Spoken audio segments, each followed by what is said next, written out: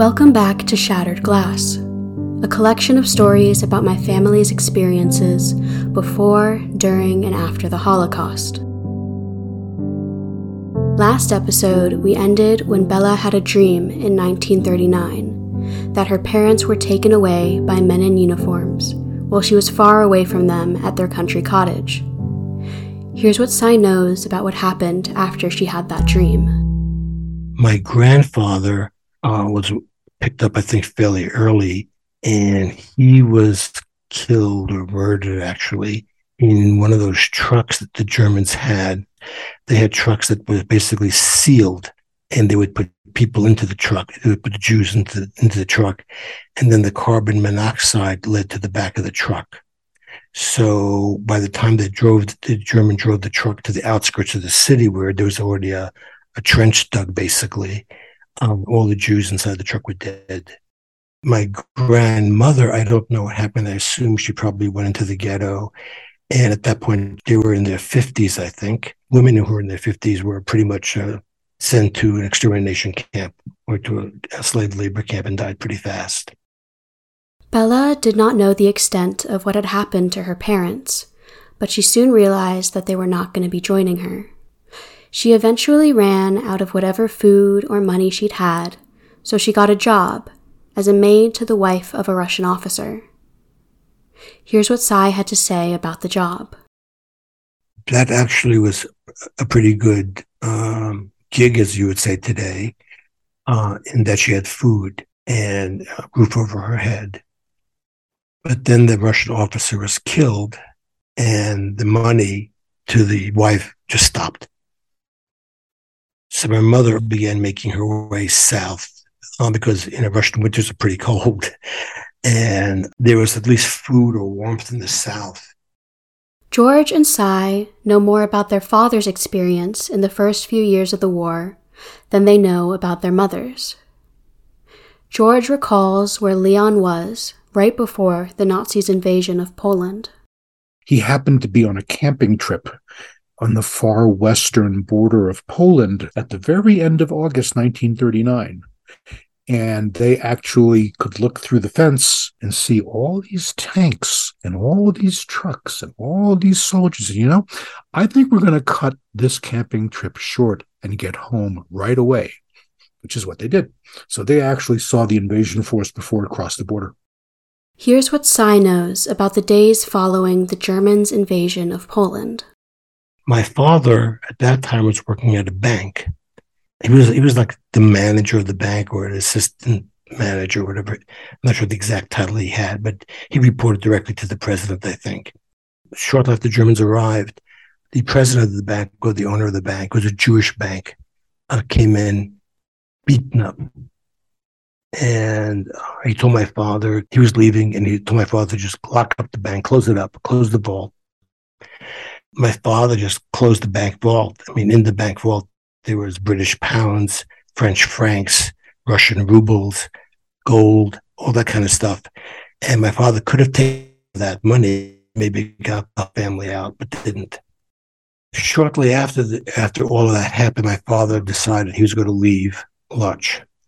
And he and my uncle Saul both decided they would go to the east. The rest of the family, for whatever reason, decided they would stay in Lutch. The eldest of the 8 siblings, Shrulek, owned a dance studio prior to the Nazis' invasion. He was also gay, which Sai, who is also gay, did not know until his Aunt Nina told him. But I should have known because he was very handsome and a good dancer. So equals being gay, right? My grandmother, she was very sick, again, due to malnutrition, disease, all the things that was going on. And she was probably at that point in her 50s. And the Germans at that point were liquidating the ghetto, transporting everybody out of it. And the oldest brother, who was very close to her, he didn't want her to go alone to the camp, so he went with her. They wound up in a concentration or a death camp together, and he basically died with her. I wish I knew more about Shrulek's story prior to his tragic death. I wish I knew how he discovered his love of dancing. I wish I knew how he founded his own dance studio. But these are the stories that died alongside him in the Nazis' death camp. Shrulek's story reminded me that for each shard of glass, each story we collect, we've already lost so many. On their journey east to the Soviet Union, Leon and Saul had some very close calls, getting captured or murdered by the Nazis. They were waiting for the train to come. There were lots of other refugees. And when several Germans or Gestapo were coming along the train station checking on people's papers, you remember in Europe at that time, everybody had to carry papers. Very important piece of information. The Poles all told my father and Saul to lay down flat, and they all piled luggage on top of them so that the Germans wouldn't see them. Here's another one of those close calls as told by George. They were stopped by Nazi guards because Jews weren't allowed to travel. And not only were they not allowed to travel, they weren't allowed to travel and have any money on them. Guess what? They were traveling and they had money on them, but they had their money in their shoes. The Nazis aren't stupid. The Nazis said, take off your shoes. And they immediately began to take off their shoes. And they acted as if they didn't care, and they fooled the Nazi guard, and the guard said, okay, put your shoes back on. When Leon and Saul arrived in Russia, they were given two options: join the army or go to the Gulag to chop lumber. Saul decided to join the army, while Leon went to the Gulag. He was shipped to a very, very small town called Kotlas, first by train, then by barge. George describes just how remote the town was. It's difficult for an American in the 21st century to grasp how remote Kotlas was. It was so remote that when Leon got there and the locals asked them how they traveled there and they explained it, the locals didn't believe them because they'd never heard of trains. Leon was imprisoned for a total of 2 years, first in the Gulag in northern Russia, then in another labor camp closer to China. His time at these camps was defined by malnutrition, extremely hard labor, and chess. George told me that there was a chess grandmaster in the Gulag with Leon, and that he could play 9 simultaneous blindfolded games. George told me that although he's no grandmaster himself, he still loves to play chess on his phone because of these stories his father told him. Here's Sai describing how Leon's time in the Russian labor camps came to an end.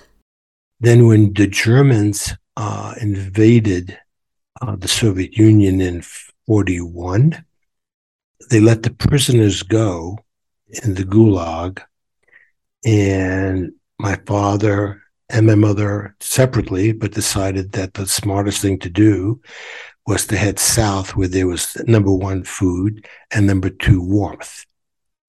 And they both made their way gradually down to Uzbekistan.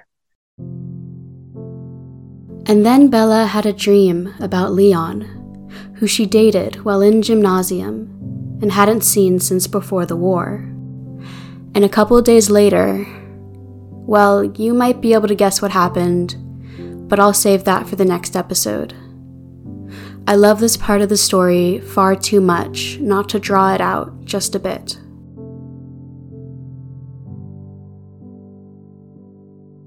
Thank you for listening to Shattered Glass. This series is researched, interviewed, narrated, and produced by me, Sam Zacher. The music is Taudella from Blue Dot Studios.